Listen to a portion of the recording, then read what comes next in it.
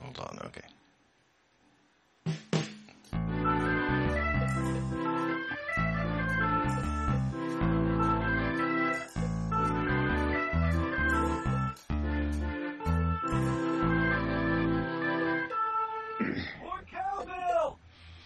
Welcome to Generation Tech. I'm Todd Brinker. That gentleman clearing his throat is my dad, Jack Brinker. He is the other generation here at Generation Tech.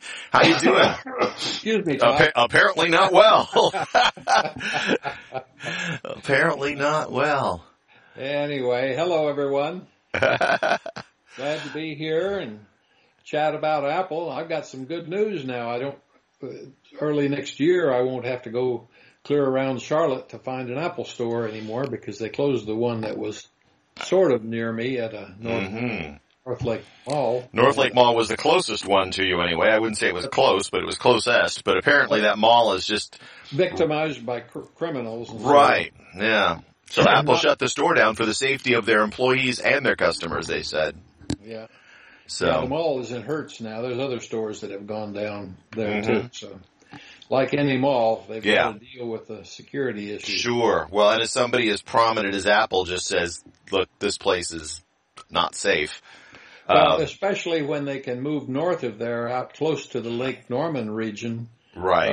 And that's where most of the wealthy live here in this part of North Carolina. Exactly. A large chunk of their customer base is going to be the more affluent, and that's definitely the more affluent part of the greater Charlotte metropolitan area, right? Is that north end? Yep. Along the lake and out towards Davidson in that direction. And, well, I mean, basically where you're at and further out. But yeah, I'm glad that they're going to be doing that. And I guess you got some more information that they're taking over some existing buildings, which is what I had kind of guessed rather than trying to just go to a greenfield site and start. Which means it'll happen quicker, right? You don't have to do all the permitting to build or do any of that stuff because you've got a building already. Now you're just going in and doing a Appleization. That's right. And I've already identified the location because I was by there the other day stopped at a Chipotle restaurant, which is just across the parking lot from there. And they've got the big blue plastic protectors up as they work on the facade, I guess. Anyway, it's underway. Yeah. Said they'll open early 2024. Right? Okay, so 23. Yeah. So you're looking at less than a year at this point. Yeah. So maybe when they introduce the new space computer capabilities, which does require that you go to a store, I can have a nearby store. That you can go and stand in line at. Yeah. Well, no, I don't stand. Yeah, that's true. You'll sit in line on my electric scooter, but anyway. Well, you can wait in line longer than most then. That's right. I can outwait you, son. Always reminds me of that scene from the movie Fried Green Tomatoes when the younger girls cut off the lead character she's trying to park at the grocery store. And she's just decided she's had enough. And as the girls get out of their car and walk away, she goes, let's face it, we're younger and faster. And then as they're walking away, she takes her car, which is a big, heavy car, and smashes into their small little Econo car. And she goes, let's face it, girls, I've got better insurance. So, anyway, there's a lot of things being published and new stuff coming out about the new Vision Pro. Yeah. So one of the big emphasis is visual augmentation, of course. Right. But they're creating content, and in fact, I didn't quite understand the gist of the article about the content they're creating, and that's like you watch screensavers on television and stuff where they're visual in nature, usually along coastlines or just scenic areas, something flying around in 3D space. Well, now they want those same kinds of things on whatever the format is for their new visual. Yeah, I can't imagine the screen blanker on a Visual Pro device is going to be, or a Vision Pro device is going to be much use, because when you're done using it, you're taking it off your head. Well, You're not going except, to just sit there and have, and look at for at least long periods of time, unless you're going to go like into ViewMaster mode and you want to look at things. well, they didn't say blanker. Right. That's not the intent. It doesn't require a blanker like a normal Well, screen would. screensaver type of thing, yeah. Yeah, it's for visual entertainment. So, Right. And I gather Well, that you might be flying through. Sure. Then it's your 3D moving picture version of the ViewMaster, right? Yeah, a travel log or something Sure. like that. And then that would be very cool. They've also come out with, you posted an article for us to talk about where they have apparently through the fine folks at Patently Apple have found that they have a patent where they are suggesting that you could wear it like at a live event. So you could go to a football game or a soccer game or something like that, and that in addition to seeing it live, it would overlay the screen with like specific stats and information about each of the players. So you could, and presumably you could adjust the amount of how much or how little of that you want, plus the score and stuff that you could see. It sounds interesting, but I'm not sure that I would want that interface between me and being live at a football game, and I don't know that I want to be that dork sitting with that thing on my head at a football game. Not to mention that the battery lasts 2 hours and football games last 3. So, well, you have to have a couple battery packs or something. Yeah. And furthermore, I would want somebody with me who could see somebody that might be coming to grab this thing off my face. Right. Yeah? Well, they say that it's supposed to do that. If somebody walks into your field of vision, that it will then show that person to you overlaid into your space, because they want you to not feel like you're isolated. Yeah. So how well that works, remains to be seen, but that's one of the things that they said they're supposed to do. And that's part of the reason they have those, the eyes on the outside of it too, so that person can see that you can see them. Right? That's right. Yep. So that would be interesting. But yeah, I don't know, at least in this generation, it might be something that comes along. By the way, that article happens to be on Mac Daily News, and I don't know if you're seeing it, but I'm going to tell you, I am irritated at Mac Daily News for accepting this stupid ad staring up some guy's nose with a bunch of hair in it for a nose trimmer. It's on my page twice. 3 times. I don't know what you mean by a nose trimmer. Well, the nose hair trimmer, there's the devices to cut the hair in your nose. And which one? And there's an ad on my screen staring up some man's nose, and it's on the screen, I kid you not, in 3 different locations. So I'm looking at this stupid ad 3 times. Here, I'm going to send it to you so you can see the dumb ad that I'm looking at and why I am not happy, because it's obnoxious. I don't want to stare up somebody's hairy nose. Yeah, well. And like I said, it is on, if you scroll down the page, it is on there 3 different times. Huh. Anyway, I'm going to go down and find. Even if I desperately needed a nose hair trimmer, I would never, ever, ever buy the one from these people because of this ad. I see what you mean, but I've never seen that before. Really? That's on my page in different locations. They apparently... Maybe they know something about you, Todd. I was going to say, apparently the fine folks who are selling the ad, either Google or Facebook or Amazon, whoever's selling this ad space, apparently thinks that I desperately need nose trimming. Yeah. I've also got an ad for a Cadillac SUV and Candlelight Concerts. Those are the ads that are on my page. Most of these ads are very custom tailored for their audience. I know. Well, I tend to say don't share any information with them, so that's maybe I'm just getting random stuff, or maybe they somehow think I'm, of an age where nose hair is going to be a big issue for me. Yeah. I've also got 2 ads for the USC Norris Comprehensive Cancer Center, and across the top a huge banner for discount tools at Temu. And so there's networking and I don't know who Temu is, but I've been getting ads from those guys for every imaginable thing. Yeah. Temu here, Temu there. I don't even know who they are. Yeah. I don't know either, but it's like this page is, I get it. Mac Daily News has to make some money. I wish that they would just say, or you can just subscribe. I look at their pages enough that I would be happy to subscribe and pay them a fair amount to be able to look at their pages without all of this crap. They're just looking for donations, Todd. I know, but the donations don't get rid of the ads. If they would let me buy my way out of the ads, I would do it. I would absolutely do it. You know, there are a lot of apps like that. You download the app and it's got ads, and for, you know, a couple bucks, they'll get rid of the ads for you for the app on the App Store. Mm-hmm. And I'm fine with that as a model, because that way I can try it and see if I like it and see if it's something I'm going to use.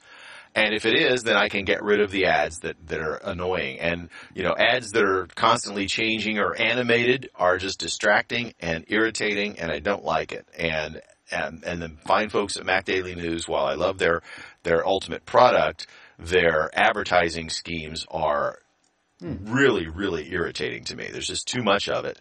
And I would, like I said, if they would offer a subscription, I would get rid of it. But to my knowledge, they don't. Yeah. Well, I don't know. This laptop is different from the rest. It's made by a company you may not have heard of. And I brought up something and it came on YouTube video right. Yeah, that's another habit I hate. Poorly designed websites that autoplay stuff. Let me decide if I want to play it. Do not start playing stuff the second I launch the website. Yeah. Yeah, grr, grumble, grumble, grumble. Yeah. Well, anyway, this one's about the new laptop brand, Frametop Laptop. Framework laptop. Yeah, the Framework laptop is a modular laptop where you can swap in parts and pieces and upgrade, you know, not only memory and storage, but CPUs, and it's just completely snapped together.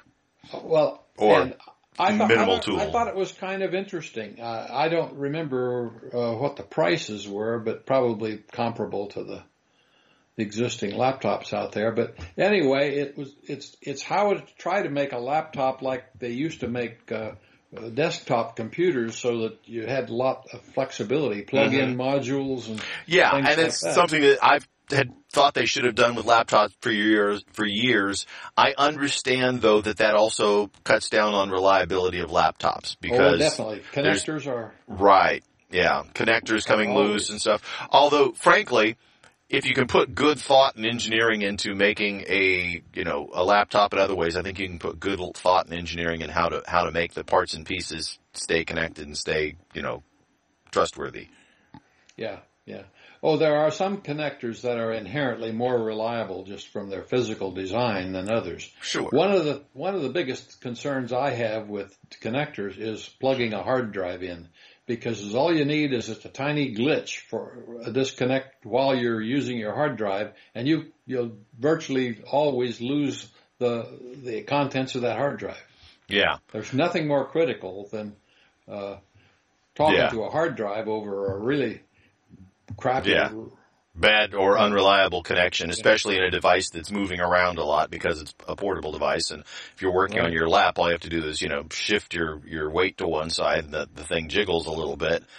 Yeah. And if you've got a flaky connector, that can destroy stuff. And let's be clear, when you say hard drive, you're meaning hard drive and probably mostly these days SSDs. But either way, when you're when you're writing data, reading data, not so much, but when you're writing data, reading data will probably cause your app to crash, but writing data, if it's unsuccessful, can not only damage that specific app or file, but it can also cause problems with the overall file system. Yeah, well, what is really needed is an interface such that if you do have an interruption of your file, it never corrupts the entire, or no opportunity even to corrupt the entire drive. It should always work on a local basis and lock out any access to anything else, and especially the critical. And that's being done. Pages. That's being done more and more in the higher end devices. That you've got fairly large caches, so that most of what you're writing goes into the cache immediately and then gets written. Plus, they write so much faster now with the SSDs. And again, the higher end, higher quality SSDs write very fast. So the actual window of hey, oops, something could be miswritten because of a bad connection is very small. All I'm saying is that this computer doesn't talk about any kind of a new operating system or protection from the operating system's inability to do damage to whatever you're plugging in. It's just one side of the. Yeah, but I think, like I said, I think part of that's actually handled in the hardware of the storage systems now. The interface in the storage systems handles a lot of that, redundancy, so that you write to a cache, and then the cache is on board with the actual storage medium, and so But I don't think that you go to buy any kind of hard drive today that there's any special brand that gives you any assurance that that's the case. No, it's just that the interfaces that they've written and designed for them over the years, and built into the hardware has gotten much more robust than what it used to be. And because you're not dealing with, a moving disk and a magnetic head that can get jostled physically, you're writing to specific memory locations. There's less chance of you can't accidentally write outside of the pathway of where the data is supposed to go and corrupt the drive physically. That doesn't address the issue for people like me who have shelves full of old hard drives. Well, that's your problem. I'm afraid to plug them in. Most people don't even have an external hard drive ever. They will buy a laptop and use it, and if they run out of space, they'll delete stuff. You and I are outliers in that world. Yeah. But anyway, oldies and outliers. Yeah. Yeah. Yeah. The only place that I really have spinning drives anymore, I do have some spinning drives in some boxes and stuff, and I probably should sit down and see what's actually on them and whether they're worth keeping. But I have some spinning drives that are, attached to network area storage that I do backups and stuff to. And so those are still spinning drives just because, your dollar per gigabyte or terabyte in this case is significantly lower. And for a backup device, speed is not of the essence. It's just, I just want to have a copy of data somewhere so that if the primary stuff goes, it's backed up. And that device, by the way, is on a machine that's also backed up to the cloud. So I have plus most of that data would also be in iCloud. So I've got that data, on the device, iCloud, backed up in the cloud, and physically backed up on location. So it's in 4 different places. It should be fairly robust. But, things happen. So, says the guy who accidentally deleted a whole bunch of the only copy of photos that he had one time in his life many years ago. Yeah. And then sat there crying that night when I realized what I had done. Yeah. It was irreplaceable stuff. Now, on the positive side, I will say that this was early on in the digital camera world. And my wife literally, every time we did photos, took the memory card down and had prints made. And so I have boxes of prints of every one of those photos. Yeah. And so over the years, I have been scanning them back in manually on occasion as I needed. Yeah. Anyway, the ultimate backup, right? For our listeners, PC Mag has an article on the Framework laptop where they review it as 4.0 excellent as a product. So I would say it's worth considering for people who like flexibility. It's $1,000, $999.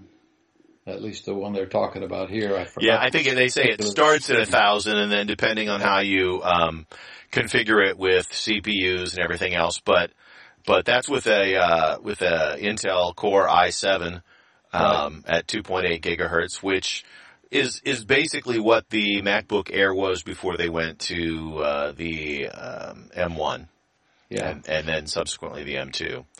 So and it's a 13-inch screen similar to a MacBook Air. They do make on their Framework laptop site. They do make up to a 16-inch. So they make a variety of versions of their machines. So I think it was it framework.com? I don't remember. I don't know. The one thing I would say about anything like this is that the how long you want to keep it, and the fact that you can upgrade it, I think, is great. How long is the physical box that you are putting this stuff in going to last? I mean, I don't know about a lot of people. Like I and my family have been using Mac laptops since my children were like middle school age. That's when we switched to Macs from PCs. Oh, absolutely. The appeal to this for me still is that if I weren't old, I always enjoyed building my own interfaces to a variety of things. Or if you have, if you want to build a control system with a computer in it, this is the box to buy. Yeah. Well, where I was going is that, how long are you going to keep upgrading the innards of this thing? And that's going to be based on, well, how long does the physical case last? And people go, well, it's a case. What's to break? Well, the hinge gets weak and the top gets floppy. You drop it and the case cracks, so, it's just how well built is it and how long is it going to last? In my family, most of the Macs, when they finally have died, somewhere after being used for, close to a decade, it's been things like the hinge, sure. Or, the outside has just gotten banged up and beat up enough that it's no longer pretty and it's now so slow, or you can't upgrade it anymore because, Apple usually pushes it out the back end of support at about 8 years or so. Yeah, but I'm just saying that there are no portables that I'm aware of until I found this thing that even allow you to do the kinds of things that I'm talking about. Yeah, you're right. You're absolutely right. It's the kind of thing that kind of went out the door when everybody followed Apple down the path of the MacBook Air style computers, right? Right. And so everything is just sealed inside, and they make it difficult to replace something, much less upgrade something. Right. And here's a computer that's designed from the ground up to be completely upgradable, replaceable. They even said that they offer upgrades to the basic motherboards, so you can go in and change out your CPU as well as your storage and your memory, and easily replace touchpads and keyboards if those get worn. And I love that idea. And by the way, you have generalized. I think there are 4 access ports to plug in the interfaces, and they can be any combination or multiple copies of either a USB-C, HDMI, micro SD, USB-A, USB-C, and DP. I don't know what that means. That's the what is it? The digital port. It's for driving screens. I can't think of that. I'm blanking on the name of it, but yeah. DisplayPort. Yeah, there you go. DisplayPort. That's the word. Yep. And, and those are all little custom type of modules, but it ships with 2 Cs, the DisplayPort, HDMI, SD card, and a USB-A as well. And so you can swap any of those in and out at all time, and it ships with them. But they're like customized little modules that snap in and out on the bottom of the device. And of course, if you wanted more, you can just buy the individual ports, to snap in. And I like the idea that it would be wonderful if there was like just a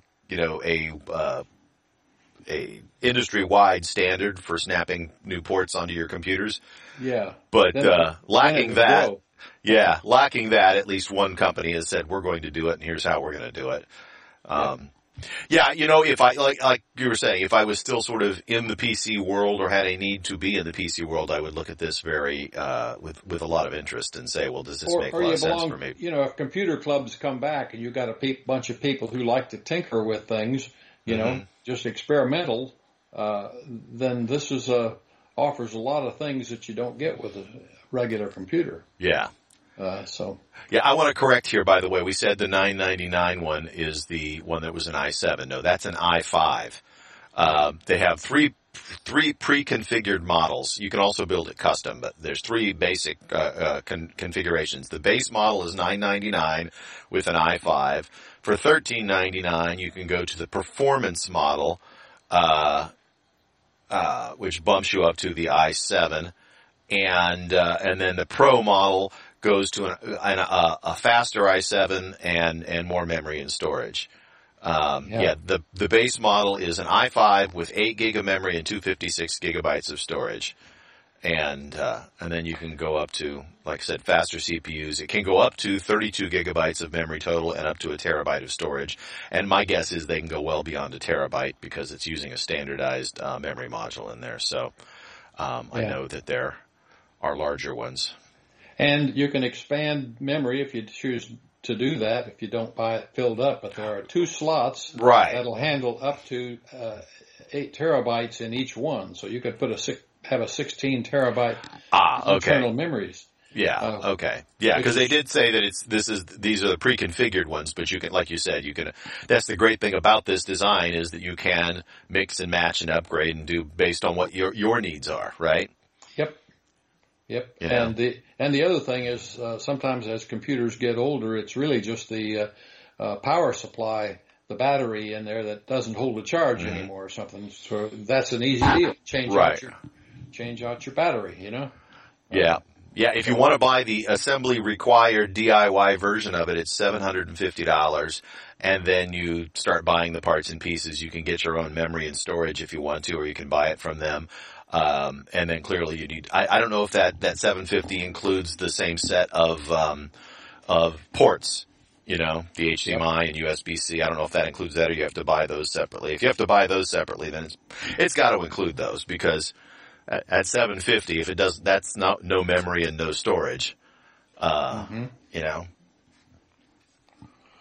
Yep. So I don't know. I like the idea. Like I said, if I were in the PC world, I would be strongly looking at one of these. I would want to put my hands on it and see what the build quality feels like to me and looks like, Yeah, I don't know if they sell them in anybody's store. I suspect they're only online.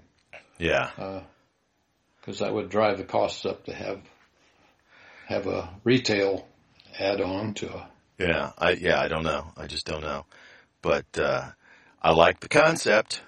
Anyway, they do have in this article, PC does the performance testing, and it in terms of total speed, they show a couple machines that are somewhat faster, but not significantly in terms of overall productivity test suite.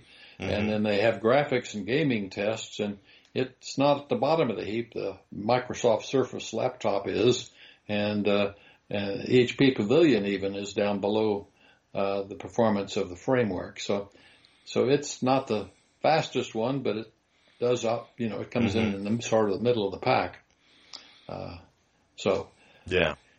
It's interesting that they say some of the things are attached, like the bezel around the screen is attached with magnets, which then, makes me think about like the sense of like, does this thing feel like it's, tightly put together? Again, I would just have to have it in my hands to see what I thought. But, they show pictures of the layout inside. It's fairly tightly packed space. It looks like the base of the case is a plastic that's painted to look like metal. But, it might be actually metal. I don't know. I didn't see anything in here that says that it is or isn't. Yeah. And again, plastic is sort of the standard in most PC laptops, yeah. I wouldn't compare it with an Apple machine at all. Right. Well, but I'm saying there are PC laptops that are made out of aluminum and titanium, and they. Sure. But then you end up paying a premium for the higher cost of production of better materials. So, and I say better materials. Probably the right word is longer lasting materials. Because plastic is a really good material for this stuff. It depends on how they do it. I know there have some that are doing like these hybrid ceramic type plastics that are actually, really scratch resistant and pretty high quality. Yeah, and we'll have plastics as long as the climate change people don't go get totally bananas and what they call zero footprint. Yeah. Well, it's not even that those people. There are a lot of people who have health concerns that are starting to say that, there's little bits of plastic that are what they call micro plastics, that are basically in everybody's bloodstream now. Everybody's body has been inundated with little bits of plastic, and that's causing health issues that we maybe didn't foresee because these things are, not made to be part of our body. And yet, we ship all kinds of stuff in plastics and with plastics and, So it's no surprise to find out that we have lots of plastics in our bodies, and that's probably not a good thing. Probably not. And it's not just plastics, it's chemicals of almost every type that get into the water systems and whatever. I think water is going to become a big deal here very shortly, where there will be different standards, because they haven't even been testing for some of the kinds of chemicals that are in today's water systems. Yeah. Until we have a good assessment of the problem. Well, generally speaking, in the U.S., we think of our water system as something that, sets us apart from lots of the world, that we can turn on a sink and get fresh, clean water, right? But the plumbing is good, but the content is well, but then you live, that's assuming you don't live in places like, Flint, Michigan, right? Where people thought that until they found out that wasn't fresh, clean water, that it was poisoned and people were getting sick. So, and it's not like it smells or looks any different. That's right. It's really scary and insidious. And I think you're right. I think water is going to continue to be a major issue for humanity worldwide. And it's on the political stage now with Bobby Kennedy Jr. running, because he made his reputation in terms of investigating rivers and waterways and his reputation or lack thereof. Well, whether people believe him or not, he's been doing this as a lawyer for years and winning cases. So he's not a dummy. No, he's not a dummy, but he does definitely stake out some sort of way outside the norm, the mainstream thought on certain positions. He's a little bit of a loon sometimes, but that doesn't mean he's wrong, right? Name a politician that isn't. Yeah, exactly. So, I have almost zero confidence in our media and politics these days. Yeah, it's just it's a mess. Yeah. So, anyway, I think we've gone through that. Framework computers long. Yeah, we've gone off on a tangent here. I'm just looking at their website, and I think you're right. The only place you could get it is there, which is unfortunate. And I see this thing, and it looks more and more. I mean, now that I kind of see the bottom side of it, it looks like maybe that is aluminum. I don't know. It's hard to tell in the pictures, but I wish that they had cut a deal with Best Buy so you could go walk in and look at them. They do sell it with Windows Home Edition or one of several different varieties of Linux. So there's different operating systems that you can put into it if you want. In addition to Intel processors, they support some AMD processors. So lots of flexibility. That's actually pretty cool. And they do have a fingerprint reader on it too. So they're, it's a modern computer in every sense of the word. Yeah. So. Yeah. Like I said, if I was in the PC world, I think I would definitely be looking at one of these, just because I like being able to fidget and fuss with my computer. I suspect that there's probably a lot of people who would be horrified by the thought. It's like you and I are not the normal market for this kind of stuff, right? We're looking at something not only. In fact, the reason we're talking about it is this used to be kind of my hobby when you were younger, and we'd go off to these shows and see all these pieces and parts. In fact, a lot of the shows were right along a railroad track. That sort of gives you some.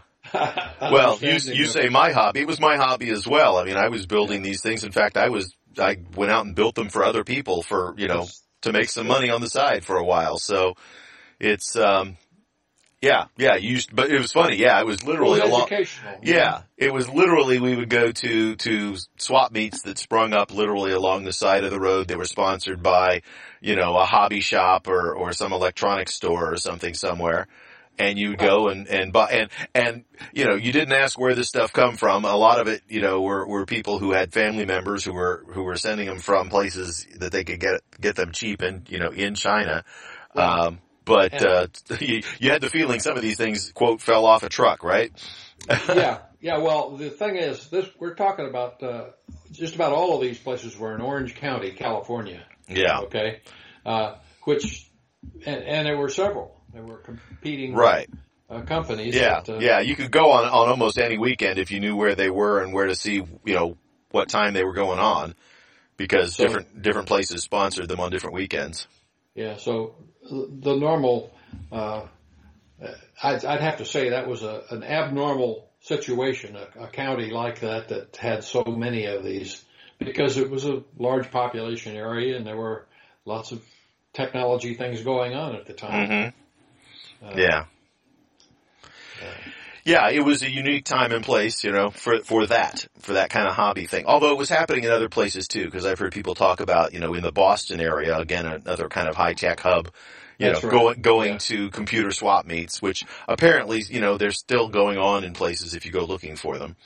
And so. You're right. I'll bet you these would be hot items at the swap meets. So yeah, well, I don't know about these particular devices, but because, when I say swap meets, that doesn't mean all used stuff. I mean, there's lots of new. In fact, most of it wasn't used. Although nowadays, I would bet a lot of it is people who are into sort of the retro computing and are trying to maintain older computers, and so they're looking for parts and pieces, and you want to go out there and buy your really cool Northgate keyboard, because remember Northgate keyboards? They were great. They were a huge hit for a while.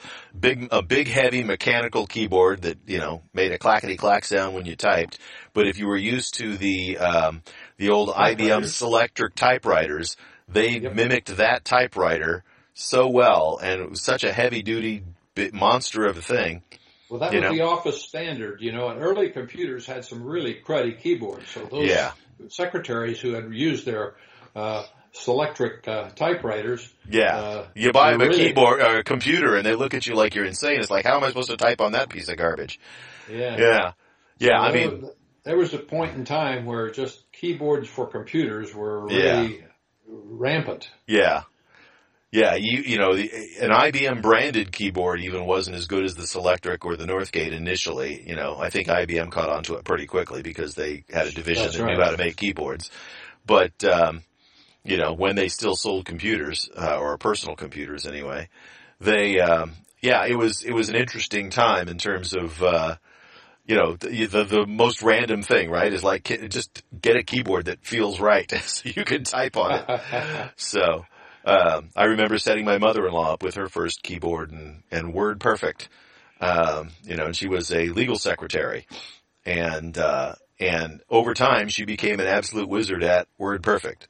Could rattle things off, but it was, part of that deal was get her one that has a computer with a decent keyboard. In fact, I think I got a Northgate keyboard for her that cost a pretty penny compared to, as a portion of the overall computer price. But, if that's what you do, you put money into getting quality tools, Yep. A professional carpenter has better tools than a weekend warrior. And there's a reason for that. Absolutely.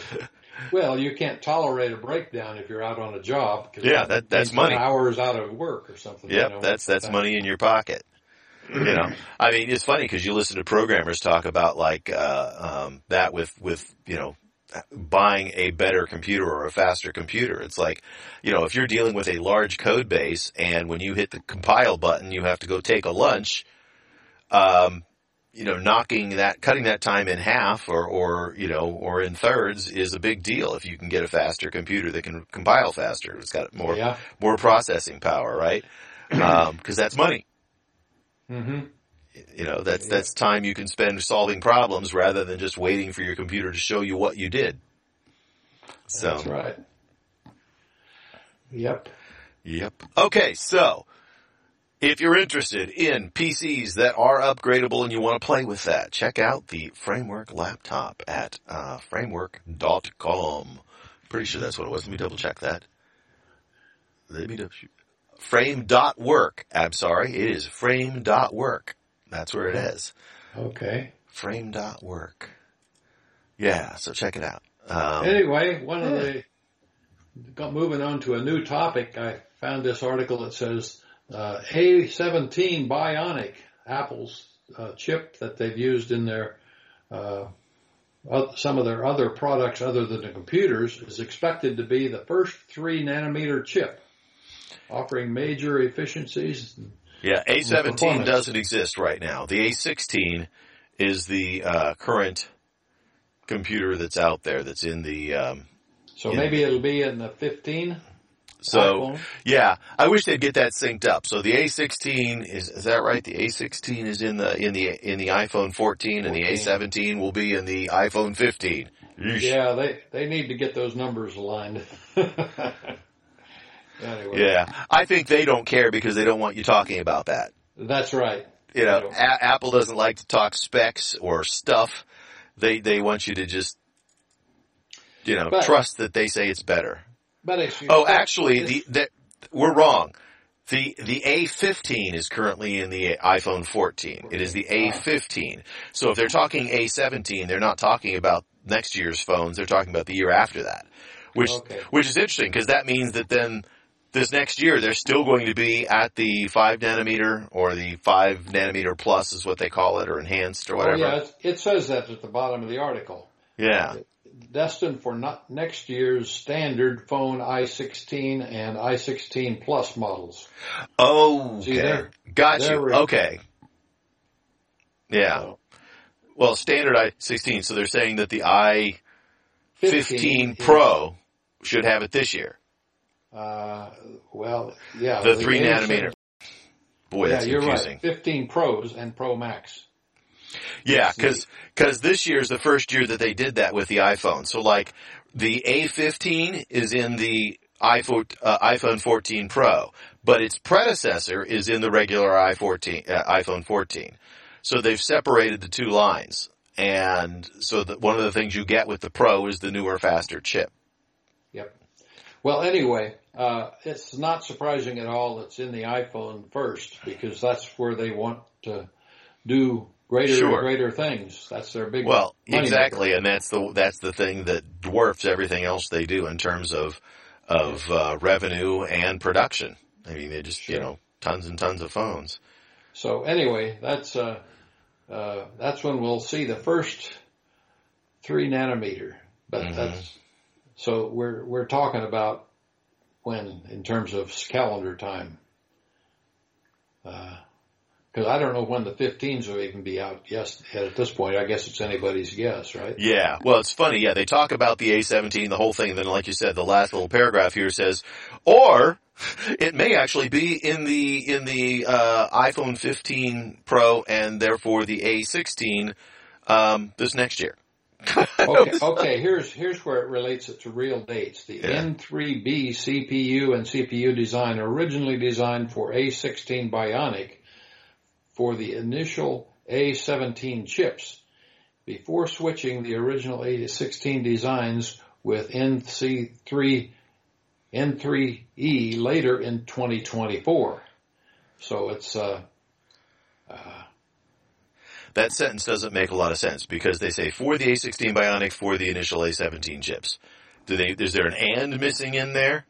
Or was the one supposed to be there instead of the other? I think that was some bad editing. Somebody edited that and hacked that sentence up so that it doesn't make any sense. I think you're right. It's kind of hard to figure out what they really mean. So it sounds like they might change something in the A17 and while it's still being used. It's not necessarily a model change. As far as and I think that's highly unlikely. Apple's not done that in the past, and I don't see any reason why they would do it now. If they're going to make a change in the chip, then they just wait and do it when they give it a different model number. They wouldn't, in the middle of the A17 run or A16 run, suddenly say, okay, now the A16 is going to be on this new, completely different node that's going to make them faster and more efficient. But if you bought one of the first ones, then they're less fast and less efficient. That wouldn't make any sense at all. The distinction they're making is the A16 and initial A17 chips isn't going to have this N3E component. That's a version until late in 2024. So late 2024 is when we'll first see 3 nanometer producer. Yeah. Right. Yeah. And the way you read it sounded funny, but actually, if you read it again, it says, it may be the case that Apple is using the N3B CPU and GPU core design originally designed for the A16 Bionic for the initial A17 chips. And then they say, before switching to the original A17 design with the N3E later in 2024. Okay, and I think that's highly unlikely. So, because we talk about something like the chips like the A16 or the A17. Well, these are systems on a chip. There's lots of stuff in there. Right. And so, the CPU and GPU core designs within that, sometimes don't change very much. In fact, if you go back and read some of the articles about it, like the Apple Watches, even though the Apple watch, I think it was the 5, 6, 7, and now the 8 and the Ultra watch all have different CPU's numbers in them. The CPU core in the middle of them is the same in every one of those. They have not been upgraded in quite some time. Well, anyway, it sounds like that's been delayed because there was stuff I read earlier that led me to think that sometime in 2024, earlier than the end of the year, that they were going to have it out. Now it looks like it's slipped to the end of the year, or whatever they mean by later in 2024. Right. So what they're saying is that the new cores that are on the 3 nanometer stuff that they're going to put into the A16, which will be out this next year, may be carried over into the A17 at least for part of a year, and then they may update. And my guess is if it's not ready for the A17 at launch, then it won't see the light of day until the A18.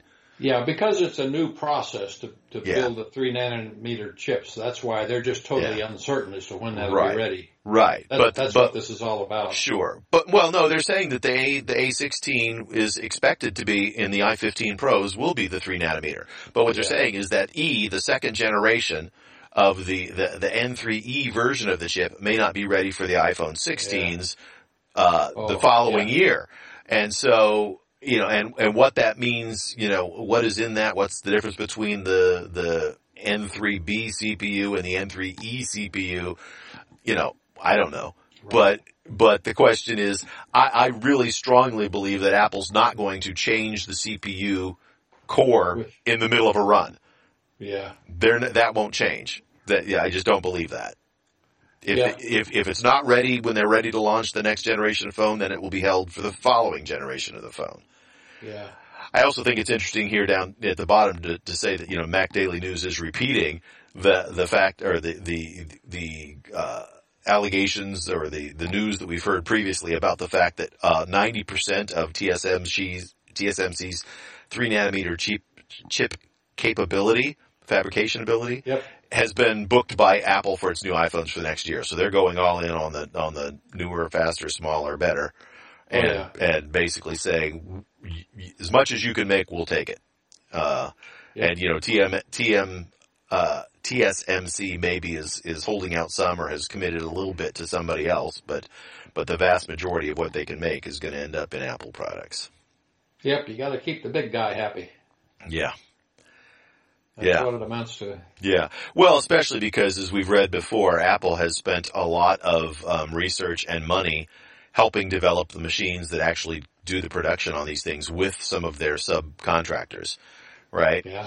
And so, there's no doubt that, if Apple's funding the development of the production capabilities, that they're going to then have, cream of the crop pick of what they want to, what they want to use and which technology they're going to use to build their stuff. Yeah. So. It's interesting. Yep. So, you just upgraded a while. I don't think we've talked about this online, did we? We talked about the fact that you were getting it. You announced that you were going to get it, but you did upgrade from your old iPhone 10, right? The original iPhone with Face ID, that you'd had the entire time. You finally upgraded to an iPhone 13 mini? Mini. I got a little box now, and in fact, I'm not even going to put a cover on it. Yeah. Yeah, I just decided to keep it little as I can get it. The only thing is it's a little bit slick. I'd like to have, I may end up getting something, but I I'm afraid that I might drop it myself. And the other thing that I've noticed is that with this power button just sticking out there the side, I can't pick it up without it coming on. Uh-huh. I mean, it's just on, you know, if I stick it in my pocket, I assume it'll go off after a while. Yeah. But, you know. But you well, I think that's part of the way the Face ID is working now, is that it becomes aware anytime it feels that it's being moved because it's looking for a face. Yeah. I think you can turn that down if you want to in your settings, but anyway, I really like this size. It fits in my pocket better. It's still big, you know. Yeah. I still think ultimately they got to get back to the flip phone size if they really want to do most people a service, because I'm not a real smartphone fan other than a couple capabilities. As I have always said, my iPhone is my car navigator, so that's the most important app, other than just being able to answer the phone and get notifications for stuff that's come in. You know, somebody wants to get in touch with me, I carry it with me. But my recommendation for you for something that feels good in hand is a really, really minimalistic case that doesn't make the phone feel bulky, but it also gives you enough tackiness, is the actual Apple iPhone leather case. That's what I had on my other phone. Right. Fact, that's what I've had on my... Yeah. I turned it in with the phone because I says, you know, it's never going to work with another. Right. Another. You know? Yeah. Yeah. But this one is, you know, unfortunately Apple's a little pricey on these things. They cost about $60. But they feel good in your hand. The leather, you know, gets a patina on it over time with your, you know, the oils from your hand and stuff. And, I have found that to be the best case for iPhones, and that's all I've used for, I don't know, probably the last, if I decide to get years. One, that'll probably be the one, because I was happy with that case. Right. Like you said, it's extremely thin. I was just looking online, and it comes in 5 different colors, including a wisteria, which is a purple. I'm sure that's the one you'd be lining up for. My other thought is this time I got a blue phone, and it's kind of pretty. Right. Yeah. You hate to cover it up too much, but yeah. Well, you know, they go to all this trouble of building a nice glass case on the back and make it look pretty, and then you hide it, you know? Yeah. Well, that's what I always think about, you know, their choice of materials and stuff is always, you know, Apple doing what they believe is the right way to make the best phone they can. But I remember Steve Martin making the comment that, he says, I love my iPhone. It's the nicest $1,000 item I carry in my pocket. He says, and I especially appreciate that they made it out of glass, and then they made it slippery. Yeah. Yeah. Absolutely. Yeah. They deserve that. Yeah. So, in fact, the last time I've gotten the phone, I've gotten some bright colors on the leather case. I've gotten bright colors. But then the bright colors, you know, kind of darken and patina pretty quickly with, you know, just oils and stuff, and the leather looks nice. But, I found that, you know, a lighter color makes it easier to find it, you know, when you're digging for it in a backpack or something too, because as a swim coach, I usually drop stuff into backpacks when I'm coaching, and so. The other thing I was just noticing, and I never picked this phone up when I had a case on, I couldn't see the phone, but now I can see the isolation between the antennas on the rim around the side. Oh, sure. You know? Yeah. So that I've got about 3 or 4 antennas on here. Yep. Maybe one of the segments, one corner area around the camera, probably not an antenna. That's a very short segment. Yeah. But could be, I don't know. Because there's several radios in here, and they all require a different antenna. Sure. Well, or they could have an antenna lit, you know, underneath the back because it's glass, and that, you know, they can go through that without any trouble. Yeah. You know, which is part of the reason that they went away from, like, remember the iPhone 5 was all aluminum across the back, and the only glass was the front. And so that, you know, precluded them being able to send signals through it easily. Yep. But remember you talk about the antennas going in there. Remember the iPhone 4 and antenna gate, where they were saying, well, if you held it a certain way, you blocked the antennas. And so Apple finally kind of rolled their eyes and said, okay, anybody who wants one, we'll send you a free bumper. And so it wasn't a case, it was just a rubber thing that went around the outside of the phone so that you couldn't like touch the antennas and attenuate them. By the way, I read an article the other day, they're still out there by doctors that talk about sensitivity to radio waves and RF, mm-hmm. and the guy really claims that all of us guys who have pockets, he wasn't concerned about women because they don't put the phone close to their skin like we do. Right. Put the thing in your pocket, and guess what it's close to? Yeah. An area that this might make you lose your fertility. Yeah, thinking about irradiating yourself is probably a bad idea. In fact, he made a strong case that will be showing up in the statistics as we move along. Yeah. Young people who have a lifetime of carrying phones in their pockets, are not going to. They might be childless. I'm having trouble connecting to the internet. Whoops. For more info. Yeah.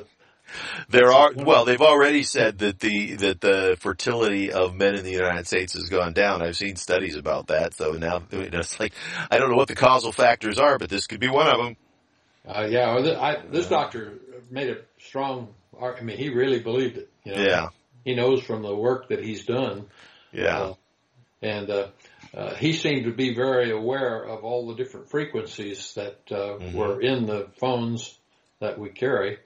And that was happening. Yep. So, well, like I said, I'm starting to carry mine in my backpack more and more. Some people put them in their hip pocket. Now, I never felt comfortable about that. That's too much of a chunky thing. And besides, I'm big enough that I think I'd break the phone. If you sat on it, you got to just remember not to sit on it. If it's in your rear pocket, what do you... Yeah, I'm not sure I'm going to remember to pull it out every time I sit down, So... Yeah. By the way, there is also an iPhone clear case. It's a clear plastic case, so if you like the blue. It is slightly bulkier than the leather case, and I say that from experience. My wife has a clear case on her phone. I bought her, she has an iPhone 12 normal, not the Pro, and I got it for her in purple because that's her favorite color, and it was like one of the first iPhones that was available in purple. And she didn't want to cover that up. So we got a clear case for her. We got the Apple clear case. I will say for me, I don't particularly like the feel of the plastic. I like the feel of the leather more. So for me, it was more a touch thing, but for her, it was a visual thing, and she's fine with it. And that has protected her phone fine, for quite a while. So. By the way, your mother has a 7. It's obviously way out of date, and it probably won't even be upgradable. It's not to the next level. They cut off the 8 in the next update. Yeah, so. In fact, I was wondering if there's anything really critical about the update that matters to her. There might be some things that matter to you, because if she doesn't have the update, then certain features that you have in terms of sharing and stuff to her won't work the way that they used to. I'm going to take time out here for about 5 minutes, Todd. You want to keep going? Sure, I'll do that, and okay, when you come I'll be right back. Yeah. Yeah. So as he steps away, I'm going to talk about what I have been recommending for a long time for my mother. She currently has, he said it was a 7. Maybe it's a 7. I thought she had a 6, but the normal size. But that exact same form factor is still available in a phone. So she could get a brand new phone that has the guts of an iPhone 13, physically looks exactly like the phone she currently has, support for 5G, will run all the latest software, and it's one of the most affordable phones that the fine folks at Apple make, and that is the current version of the iPhone SE. And so I have been trying to talk my dad into getting my mother an iPhone SE for quite a while. I think that would be a fantastic phone for her, and it would bring her into the modern hardware in terms of the innards of the phone, even though the physical device would be exactly the same as she currently has, which is what she wants. She doesn't want to deal with Face ID. She doesn't want to learn anything new. She just wants a phone that works and looks exactly like the one she's got. And so if she got an iPhone SE, she would have a brand new phone that looks exactly like the one she's got and works that way for her. So that would be my recommendation. Of course, he didn't get to hear that because he stepped away, so, I'll maybe repeat it to him again. We'll see if it goes anywhere. But, it's got the A15 chip in it. It's got Touch ID instead of Face ID. It's a great phone. So, are you back? I'm back. Okay. So I basically repeated the thing that I have said to you several times, which is get Mom the new iPhone, or the current iPhone SE. It has the exact same processor and radios and everything that's in the phone that you just got, the iPhone mini, the iPhone 13 mini. It looks and works exactly like the phone she currently has. Still has a button. It's the same size. It's the cheapest phone that Apple sells, and it's a fantastic phone. Okay, I'll do that.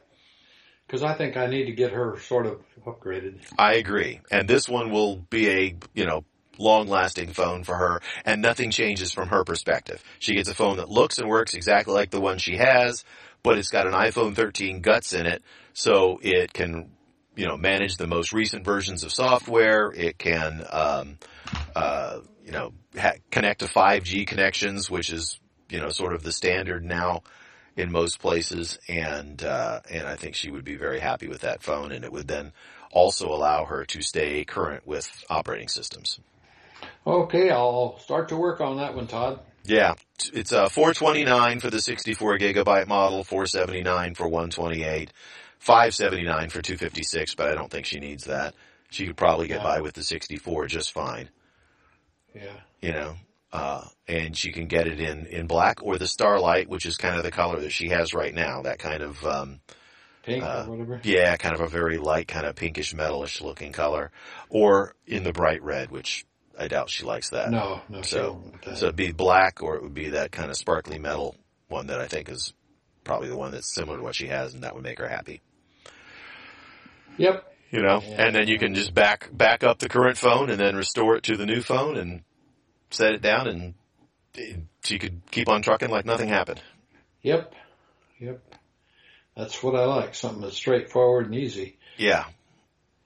I just sent my other one back. The package they sent my phone in was meant to be used as a return package. Uh-huh. But the instructions that came with it were some kind of just drawings, like you're supposed to be able to understand from the drawings. I couldn't make heads nor tails out of it. So I went and cut up some cardboard and wrapped it around the phone to fill in the space in the box so it wouldn't bang around. Right. And taped it on and sent it back that way. It's like, thank you very much. I have no idea what you're talking about.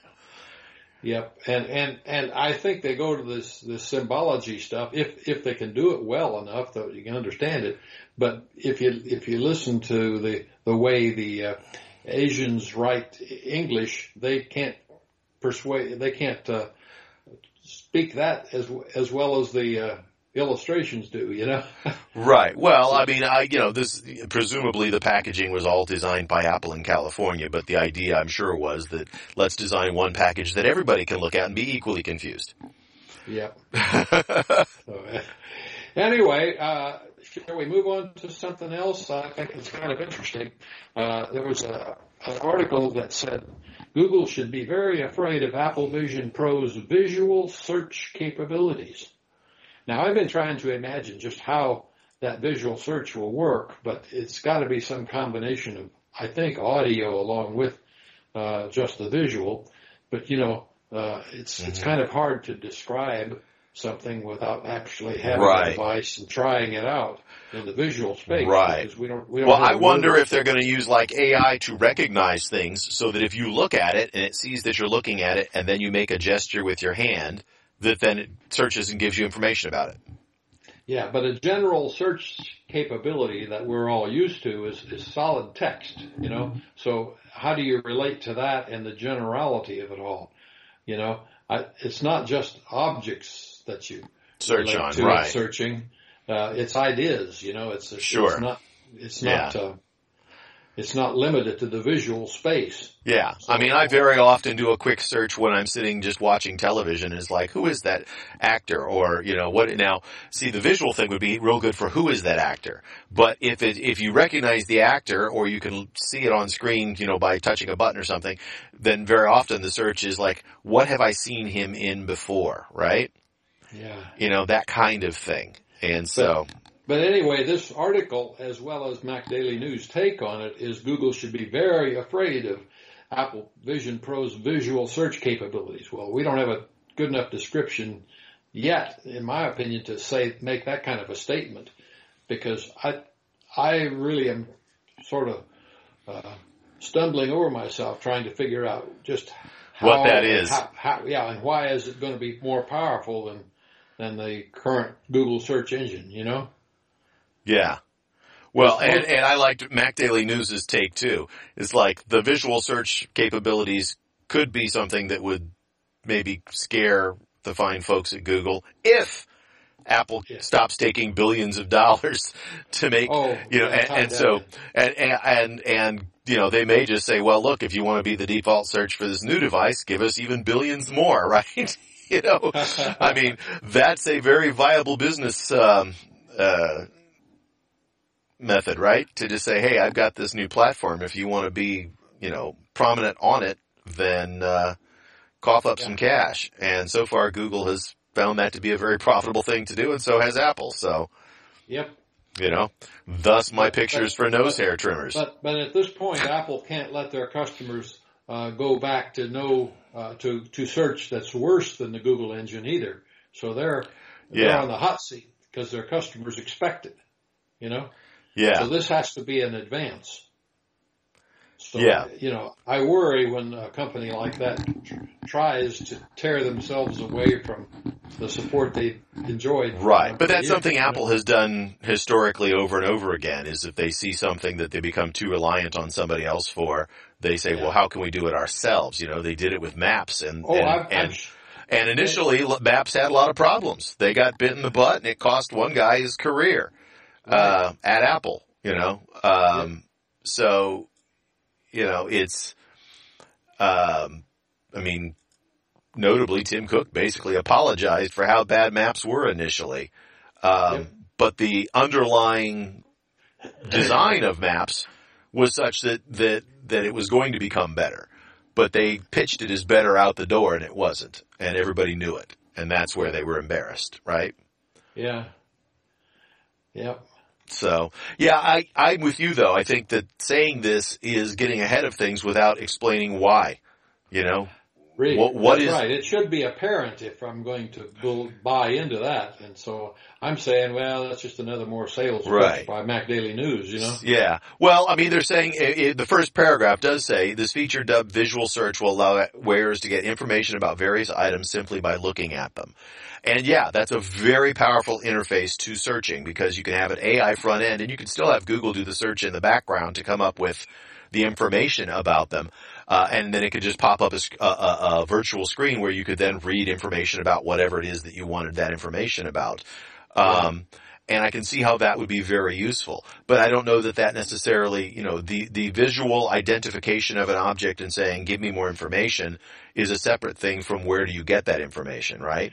But with this giant 100-foot screen in front of them or whatever it is, they could have different sections that had different aspects for just about anything when you're in the search mode, so that they could actually go to a Google search engine for the traditional kinds of things. But the first issue is how do you input that type of search? It just have to be, if it's going to be text to Google, it'd just be like convert audio to text, Well, I think we're talking about two different things because I'm not envisioning this being, what they're talking about is this visual search is not a big 100-foot screen in front of you. It's you looking in the room or the world or wherever you're at, seeing something, looking at that thing, and then saying, I want information about that. And you do that by some gesture. You probably don't have to say anything even. You just look at it and then say information about that. So and it's then just a general dump, huh? Right. Well, no. And then Apple then says, okay, what is that you want the information about? So then they use some sort of machine learning, and they like that word more than AI, but to say, well, what is that? And they identify what it is, and then they do a search based on whatever they've identified. Now, when they do that search, they can search themselves, they can search via Google, they can search via Bing, they can search they can have anybody as the back end to actually do the search to find information about the thing. They're providing the front end to tell you what the thing is you want information about.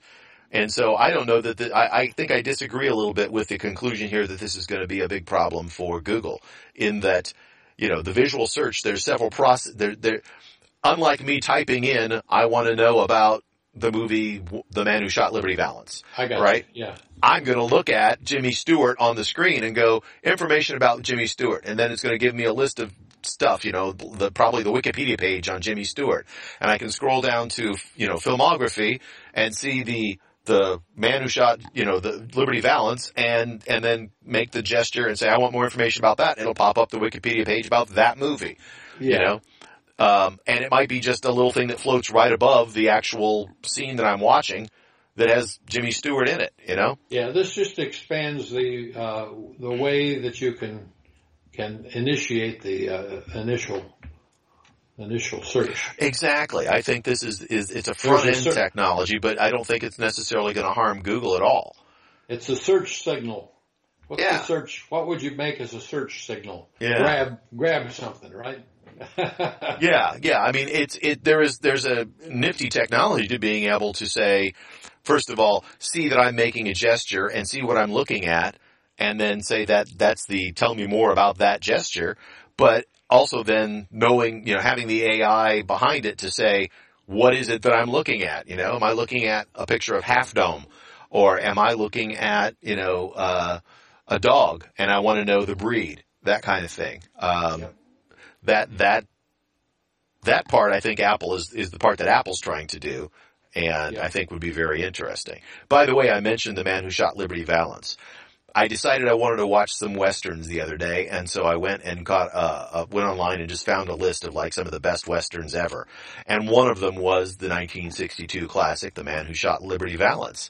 And, for those who don't know, it's Jimmy Stewart, John Wayne, Vera Miles, Lee Marvin. It was a great movie. What a great movie that is. Mm. If you like Westerns at all, now this is an old movie. It's 1962. It's black and white. But it's just well written, just the classic characters. I mean, John Wayne calling, Jimmy Stewart, well, Pilgrim. By the way, I view this new product coming next year as the replacement for the iPad. I think that Apple has kind of positioned it that way. The Vision Pro. Yeah. Yeah, they're kind of talking about that as the... And so I'm saying, why do I have to have something that doesn't do more? Yeah. Because there's so many aspects to this thing that I find very, very appealing. I mean, I'll spend more money for it than I would for an iPad. Right. I know I'll have to, because it does so much more. Yeah. Yeah. I mean, it's a incredible, people talk about the iPad as a content, delivery device, right? And not necessarily where you do your creation. I think this takes that theme, a step further, right? Because it's content delivery, but it's content delivery in just about any format you want, because it overlays your world with screens or even drops out of the context of just Windows and has things in your actual environment as it overlays them. So right. I think there's a lot of really cool options, and you're right. And they said right out of the box it'll run all of the iPad software. So in their mind, it's part of the iPad line, I think. It's just the next logical. It's an iPad with an unlimited screen. You always talked about wanting a bigger iPad. Well, this is an iPad as big as you can make it, as you want it, right? Yeah. It's called the VCOS. iOS or whatever you want. It's not OS, it's iOS. Well, they've got iPad OS, and this is going to be what? Vision OS is what they're calling it, right? OS. Yeah, maybe that's it. Vision OS. Yeah, I mean, I'm not sure I guess I should look at it. They haven't used that term, I don't think, in these things yet, but. Actually, I think they have. I was going to say, I think they have, because they've got a developer's kit. They've got a developer's kit out for it already. Yeah. So, it says Xcode beta of Vision OS. Yeah. And there's a whole bunch of people. I mean, anybody who spent the $99 to be a developer for a year, can go look at their, their developer's kit, and it's got an emulator for the Vision OS on there already, so you can go and start playing with some of the different features and see kind of how it works. Because, if you're going to write an app for it, you got to kind of have an understanding of how that app's going to function within that virtual world. So. Anyway, I'm getting excited about it. I'm enthused as well, although I remember we talk about the parallels to the iPad. I had a very first version of the iPad. I had a very first version of the Apple Watch. And both of those products were really interesting products that were significantly better if you waited to version 2. Yeah. I mean, they completely reworked the case and the design on the iPad from version 1 to version 2, and it became much more svelte, much easier to hold in your hand, much lighter. It just wasn't as chunky. Yeah, we're really talking about 25, huh? Yeah. And the iPhone or the watch, while they didn't change it physically at all from version 1 or what people now call version 0 to then the second generation watch, because the second generation had what was it called? Apple Watch 2 and then Apple Watch 1. So then the 1 became basically 0 from the previous year. Physically they were the same, but they significantly improved battery life and made it much more usable. Because that first version of that watch barely made it through a day. In fact, if you didn't take it off and charge it at some point in the day, you weren't going to have a watch in the evening. Yeah, you often forget that. That's true of every product, and rightfully so. Yeah. Yeah. So my questions with this first version of this product is, what is it that is going to get improved? And I suspect it's going to be things like, the weight on your face and just the size and physicality of the device is going to get better with version 2 from version 1. So the question is, is it worth at a $3,500 price point? Is it something you say, well, I'm going to wait for version 2, hoping that the version 2 is going to be significant enough improvement that I'm going to basically be behind for a year and not be able to take advantage of that. So, what is the premium I'm paying to be able to have it for a year? I've thought about it. If they could save a significant amount of money by not having the feedback for the people outside of you that you could, that could tell that you're looking at them, then you might just exclude certain capabilities. They'll have multiple models of this thing. Right. Well, we were talking about that. What's a cheaper version of this that they could sell? And if in the cheaper version, what are the features that you would cut out to make it lighter and less expensive?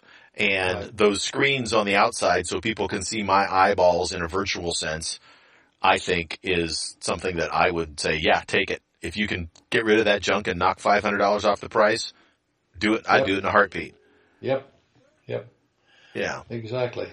Because the price is the first thing they got to work on. Yeah. I was really, I remember the announcement of the iPad, and everybody thought it was going to be $1,000 device, and it came out and it was like, $599, I think, or something like that, $499. Yeah. And everybody went, wow. And everybody did the exact opposite when they announced the price of the Vision Pro, because they had kind of been leaking that it was going to be $3,000, and everybody went, $3,000 is really expensive, man. That's just a bit, but maybe, we'll wait. We'll see what they actually say. And I was hoping they were going to come out and say, oh, it's not $3,000, it's $2,000. Which is like 2 iPads instead of just 1. If you get iPad Pros, I mean, it's like, it's 10 times the price of just the basic iPad. But when they came out and said $3,500, they did the exact opposite. They didn't manage expectations at all well on that, I thought.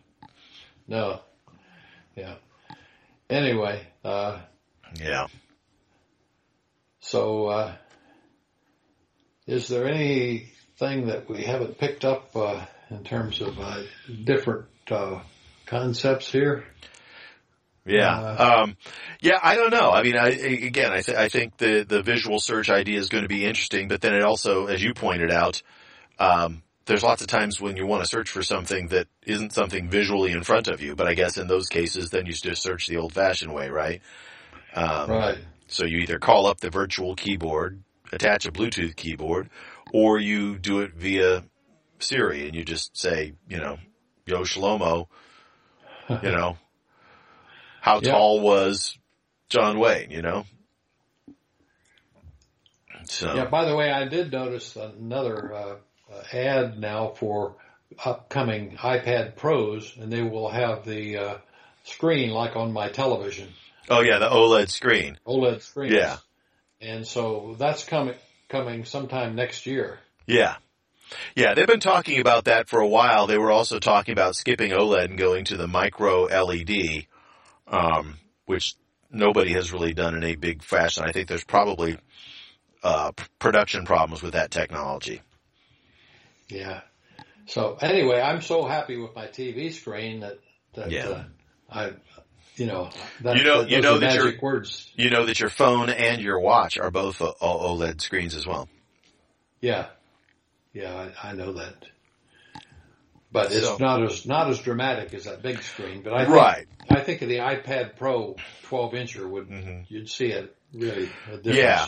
Yeah. Well, you could get true blacks because it just shuts off and there's no light coming through instead of blocking a backlight like on the current screens. Yeah. So. Yeah. Just that fine little difference in the contrast, and that's what it really is contrast difference. Yeah. Makes a big... Although I question that because I thought, let me double check that. I thought that the current 13-inch iPad, not the 11-inch, but the 13-inch iPad Pro did have micro LED screen that was the best screen you could buy from Apple right now. And that, that was a big deal. Was that right? And that actually going to OLED then would be sort of a step back in that world. They're calling it Liquid Retina XDR display. That just has to do with resolution. Yeah, but it's the XDR display, which is it's got much brighter brights and blacker blacks than is available in just their regular Liquid Retina. And that's only available in the 12.9, not on the 11-inch. Oh. Well, anyway, that also has the M2 chip in it, right? The current one has the M2 chip in it, yes. So the next one would probably have the M3 at some point. But since that one is not available in shipping. Nope. Yeah. Yeah. I don't know. I mean, if the Vision Pro is the new, top of the line iPad, do you buy an iPad with a better screen or you just get the Vision Pro? I just say, well, I'm going to invest in the front end of that because I believe that's really the future. Yeah.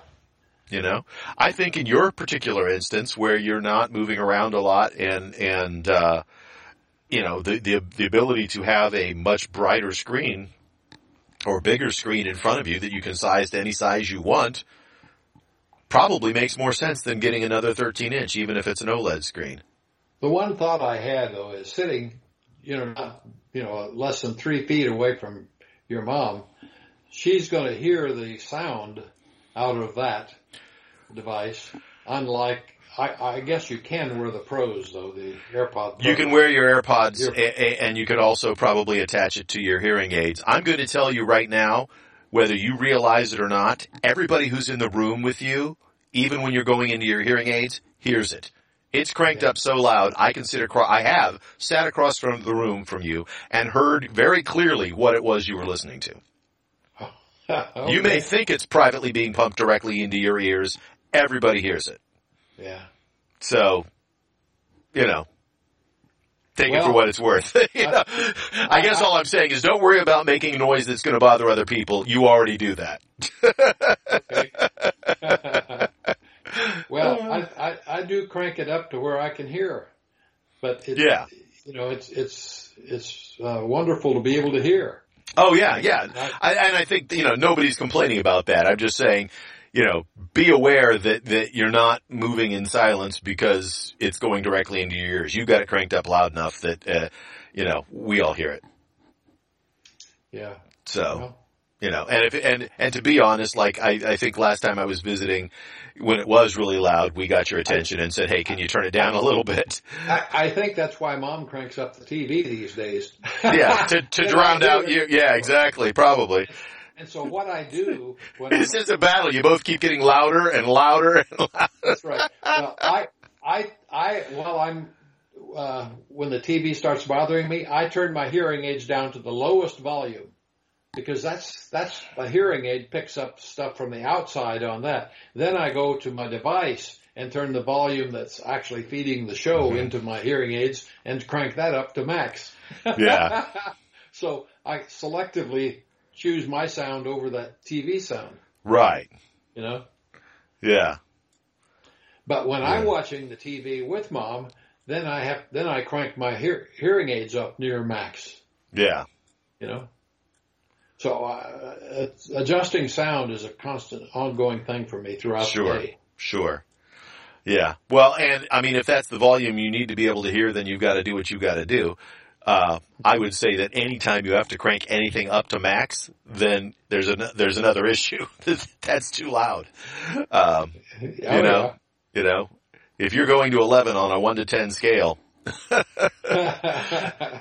So, I'm just looking here. The display on the 12.9 inch iPad is not micro LED, it's mini LED. So what that is that's it's still a backlit screen, but there's just lots and lots of little, an array of of LEDs all over the place that are very small that they can then brighten and dim individually in order to let the light through or drop it down to a very black. So the mini LEDs OLED is generally considered to be a step up from mini LED. The micro LED, which is the technology that's been talked about for the last 3 or 4 years, still isn't really available anywhere. That's where each pixel is its own individual light. There is no backlight, but they're not the organic OLEDs, or the organic LEDs. It's a standard, LED, and that's supposed to be superior to OLED, but to my knowledge, that's not being used anywhere in any scale. So, like I said, I think there's a production issue with that to be able to crank it up to the level of production they need and not have lots of like dead pixels and things like that. So I know they've done some demos of TVs using that at like the Consumer Electronics Show, but I don't think anybody's actually shipped it. Yeah. I have the write-up on these virtual environments, they call them, cinema environments, that like we talked about at the top of the show. And it says that movies is what they are, and watch movies near Mount Hood, at the beach, near Haleakala Volcano, on the moon, and other places. So that's what they have, 13 of those that are currently available for people who have, whatever version of, or when they ship the things out. And then the dial on the Vision Pro lets you then take that virtual screen larger to take up almost your entire field of view through the OLED displays. Right. So anyway, they call those micro OLED. Yeah. Yeah, the whole micro LED thing is like, here's the issue with micro LEDs, is making them small. Like those Jumbotron screens you see at the stadiums, those are essentially micro LEDs, but the pixels are huge because they're on screens that are, 100 foot across. Right. And so I just found an article just as clarification that this year at CES, Samsung unveiled a micro LED TV, and it was a 76-inch one, and it is the smallest micro LED that people can actually buy. So if you wanted a micro LED technology, you can buy a 76-inch Samsung, and it probably costs you as much as a good car. But that technology is still evolving. So we'll see if it ever gets into something that's as small as like an iPad or, a laptop or something like that. Yeah. Anyway, this goes at a 96 hertz refresh mode to reproduce movies at the correct 24 frame per second frame rate. Yeah, because it's a multiple, right? Yeah. And the other thing is, the first time I've seen this, the spatial audio for the first time is combined with ray traced audio to match movie sound in your room. Ray traced audio. Now, that's something. I've heard pros and cons about this whole concept. So here's the deal. What they're saying is that they use, that they basically map your room either visually or sonically, and then they bounce sounds off the room in order to make it sound good to your ear. Right? Yeah. There are people who will complain and say, but wait a minute, I want the sound to sound the way that the sound engineers created it for the movie, not how it sounds in my room. So I can see pros and cons of that. You know what I mean? Because that means that when you watch a movie, it's going to sound different depending on the room you watch it in, because they're going to bounce it around the room differently based on what they perceive the room to be, how the room is shaped and what is and is not reflective, surfaces within that room. Yeah. But when they first introduced the HomePod, didn't they say that that's what the original large HomePods did? Was they were supposed to send out sounds and sort of map the room so that they then could. That's why they have a lot of microphones in there as well as speakers. Right. That's what I thought they were supposed to do, was sort of be able to. I believe that must be how they make the ray traced audio, whatever they mean by ray traced. Right. So anyway. Yeah. The other thing I mentioned in this article, it says, as you know, TVs no longer support 3D. Well, I just got rid of my TV that does that. I still have the DVD player, but anyway, still a few movies still make it to movie theaters in 3D, and some home projectors support 3D too. Right. Still, it has become a vicious cycle for 3D because the hardware is not there to really support movie releases and vice versa. So that's why they're out developing things that will work on the Vision Pro, because there just isn't anything in the production right now of 3D information without until you have. I'm going to push back on that, because I have seen lots of movies in 3D in the theaters. Almost every large anchor movie is available in 3D. So that means any of the summer blockbuster type movies, they're all available in 3D. Now, I would say that probably 85% of the showings are not in 3D. A lot of people don't like 3D, makes them nauseous, but they are available in 3D, and in fact, a lot of them are available not only in 3D, but in 3D in an IMAX format, so the ultra big screens. Yeah. And you usually pay extra to see it in 3D or on a. Well, that's. But my feeling is when you go to the theater, you want it to be different than what you're doing at home. So it's pay for the IMAX screen, pay for the 3D, see the thing big and bold and beautiful. But there definitely is not a home market for 3D right now, which I think the Vision Pro should bring back like gangbusters. Yeah. Well, it says the hands-on reviews from Apple's demos all raved about how vividly and well the Apple Vision Pro played the 3D clip of Avatar: The Way of Water. So that's apparently a part of a 3D movie. That's a recent movie that was released, and it was available in 3D. I saw it in 3D. It was great. But it's one of many that are available in 3D. I think that they're saying a few. Well, smaller, movies aren't, but the large studio blockbuster movies are all available in 3D, and they've all been mastered in 3D already. So there's a lot of material available in 3D for Apple if they want it. Now they have to pay licensing fees probably. But I would assume that studios that produce that stuff, Sony Studios and Disney Studios and those guys, Warner they'll Brothers, be happy to find more screens for their shows, right? Absolutely. They're going to say, yeah, we'll build an app to watch our movies on your device in 3D. And all that we need is a subscription. You just sign up for our service and we'll be happy to play it for you in 3D. Yep. Yeah. Cause you can bet that your current subscription to, Max, which is HBO's thing, and Disney Plus, is not going to include 3D content unless you pay an extra fee. But you see, Apple's in that business right now, right? They're making their own stuff. So my question is, and this would be stunning if they announce it when they finally ship the Vision OS. Do you think Apple's going to announce? Oh yeah, and by the way, everything that we have filmed is also been filmed in 3D, so we have a 3D version of it already available. You're probably right. For all of our series, for every movie that we've released, everything on Apple Plus is available in both. That would be the Apple way, wouldn't it? Right. It's already available in both 2D version and a 3D version because we knew this was coming, so we just said, do it. Everything's going to automatically be, mastered in 3D so that we have all of our content already available that way. Yeah.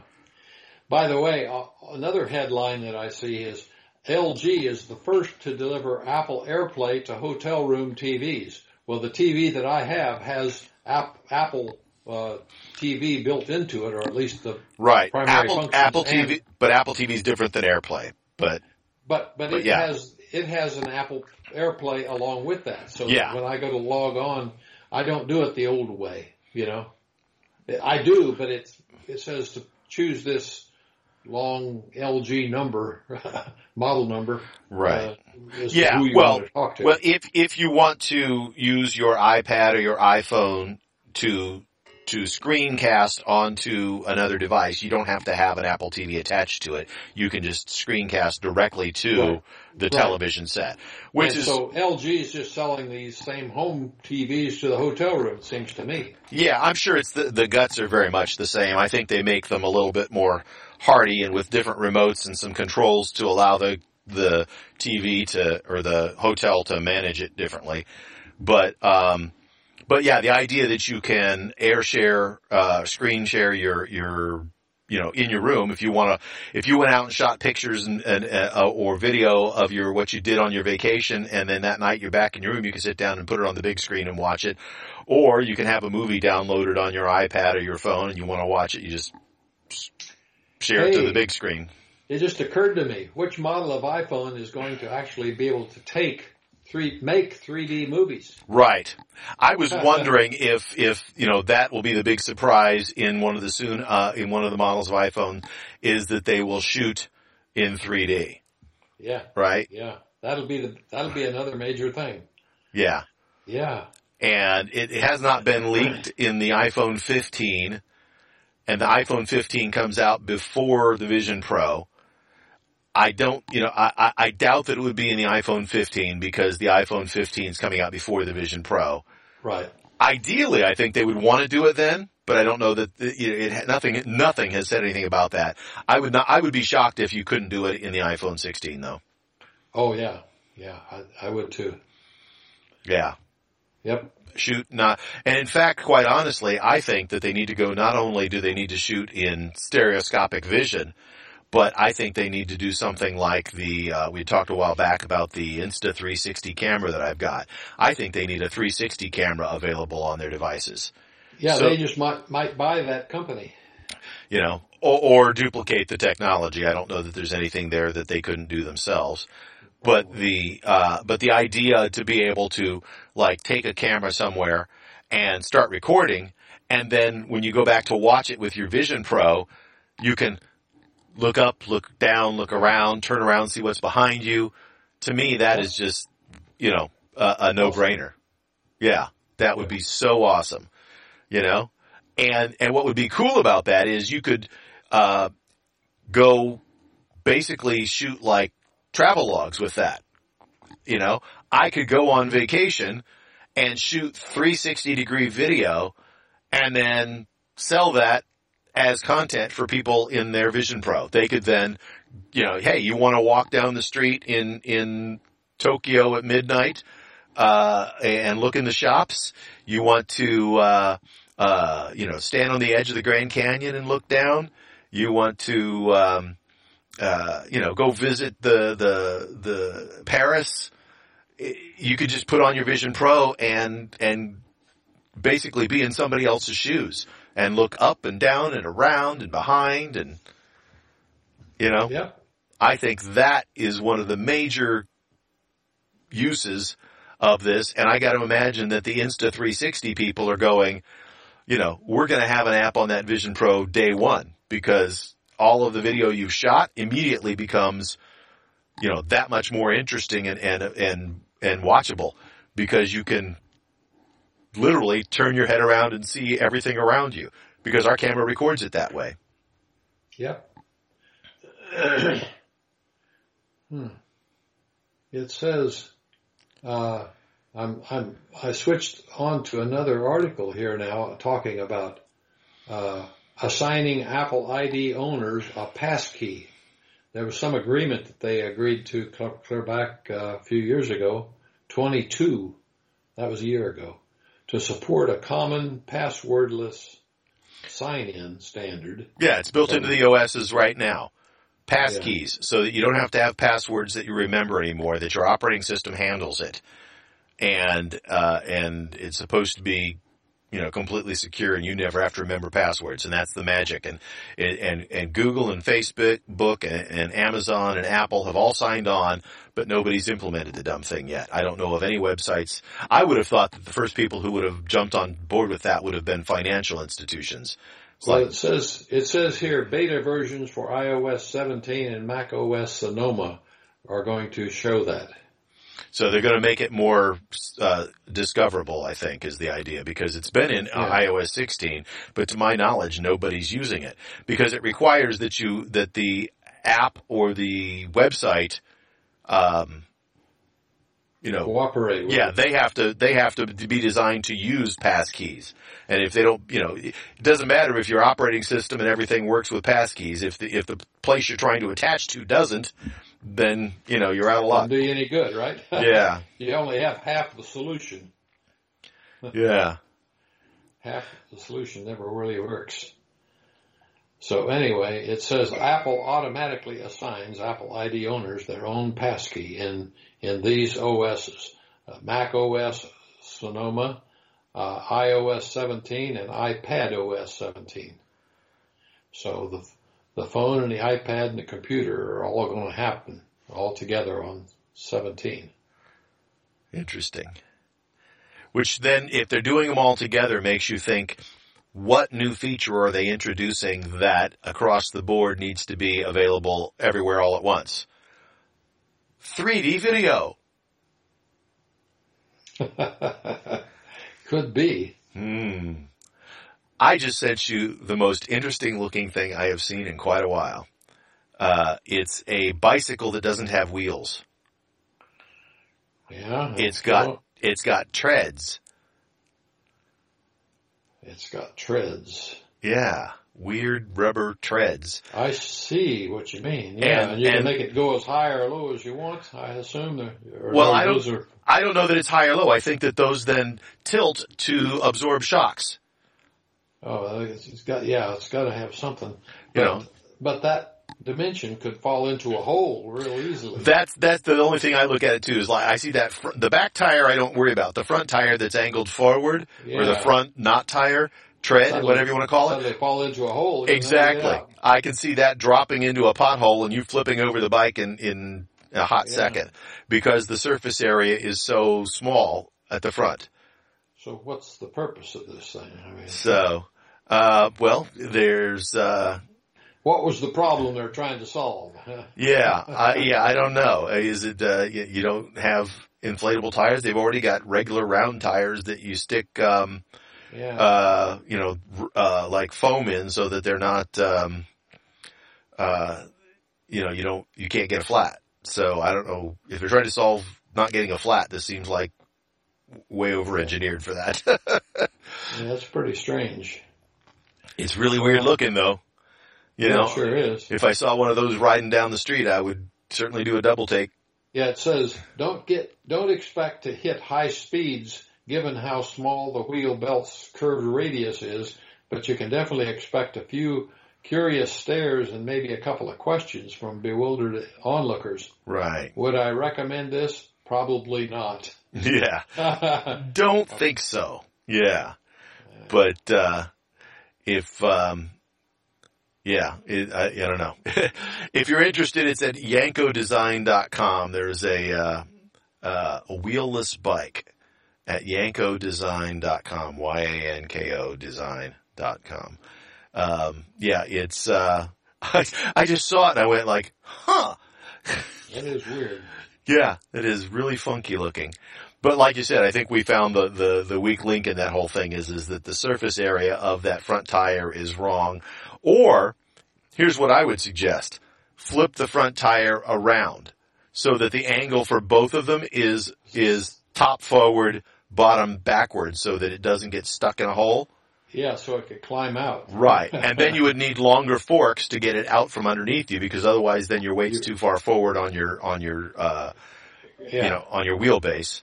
Right. You got to balance that weight. Get the right. CG in there. Right. So you'd have to move the forks forward, but I would say flip that around and then you've got a much more stable bicycle.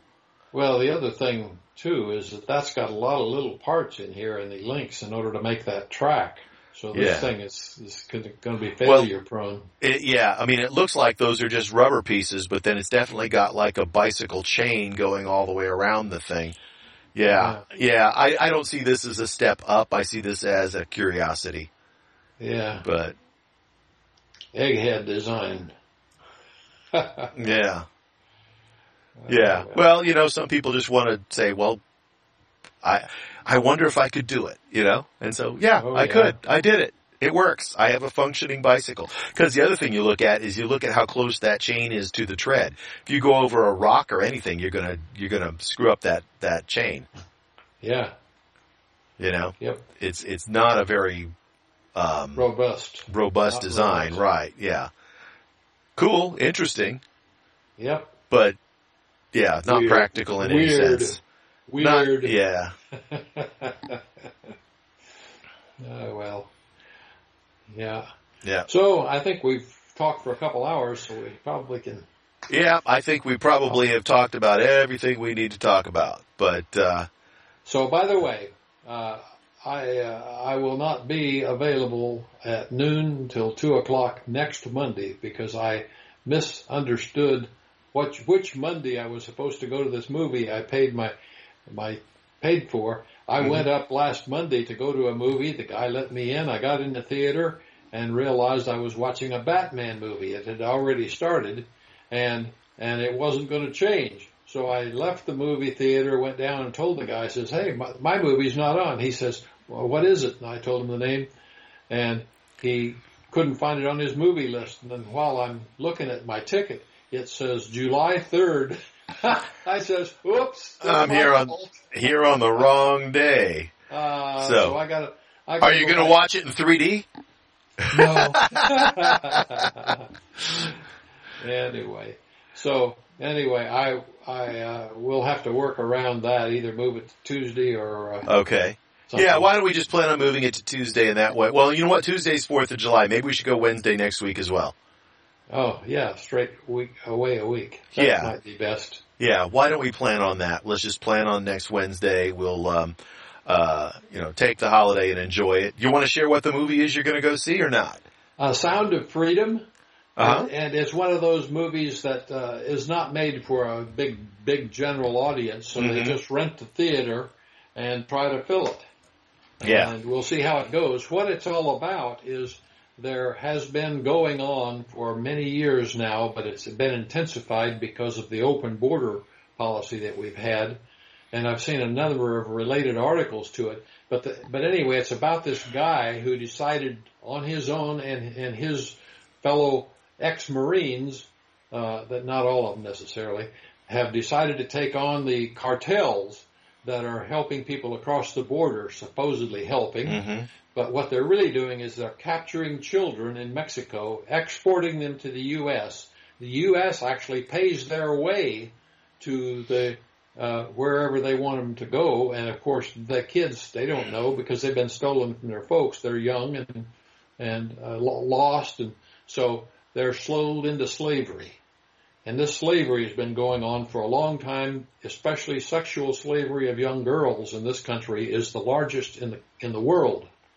Mm-hmm. And I just this morning watched a video by a lady who worked for Health and Human Services Department in the government. Yeah. And she said it's the bad guys are in our government because they took her job away from her when she realized what was really happening and talked to some of these kids. And by the way, they mentioned a place in California where they're first hauled after they come from the border. She was stationed at the complex over by Pomona. I forgot what the name of that big area is where they have the state fair and stuff. Pomona Fairgrounds. Well, there's a something complex, but it rang a bell to me right away that's where they gathered, and then from there they farmed them out, and that's where she got close enough to be in touch with some of these kids who had fear in their eyes and were crying out for help, and for their parents, and it was a hell of a mess. And she, being a mother, was affected greatly. Mm-hmm. And so she contacted and found some other good, well-meaning people in the department that also lost their jobs. And so she was interviewed on this podcast. Mm-hmm. And it was a tearjerker. Wow. And it's boys and girls, though. It's not just one or the other. Sure. But they're basically sewed into their clothing is a cloth that has a name and a phone number for the person on this side of the border who comes and claims them, and because they only speak Spanish, and so they can't even communicate with the border people as to what's going on, but they do know that they have this thing sewed into their shirt, and that the vast majority of the border people speak Spanish, and so does probably 3/4 of Southern California. So well, anyway, they were told by the people who actually captured them, this is where your mother or your dad is going to meet you or something. Sure. They think they're being handed off to relatives, and that's not true. Sound of Freedom is a 2022 American action drama film directed and co-written by Alejandro Monteverde. It stars Jim Caviezel, Mira Sorvino, and Bill Camp. Caviezel plays Tim Ballard, a former government agent turned vigilante who embarks on a mission to rescue children from sex traffickers in Colombia. It is produced by Eduardo Verastegui, who also plays a role in the film. Verastegui, I may be pronouncing his name wrong. The film premiered at the Coronado Island Film Festival, which is just down the road in San Diego, and will be released on 4th of July by Angel Studios. So it's not even, you wanted to see it on the 3rd, so apparently you're getting an early release because it's... Yeah, it's 3rd, 4th, and 5th. They just say 4th because it's a holiday. Right. Yeah. So anyway, Jim Caviezel is quoted as saying that he feels this is the second most important film he has ever done behind his role as Jesus Christ in The Passion of Christ. Right. And so, yeah. Anyway, that Ballard guy is quite something. I've listened to interviews by him on several internet talk shows. He's really something.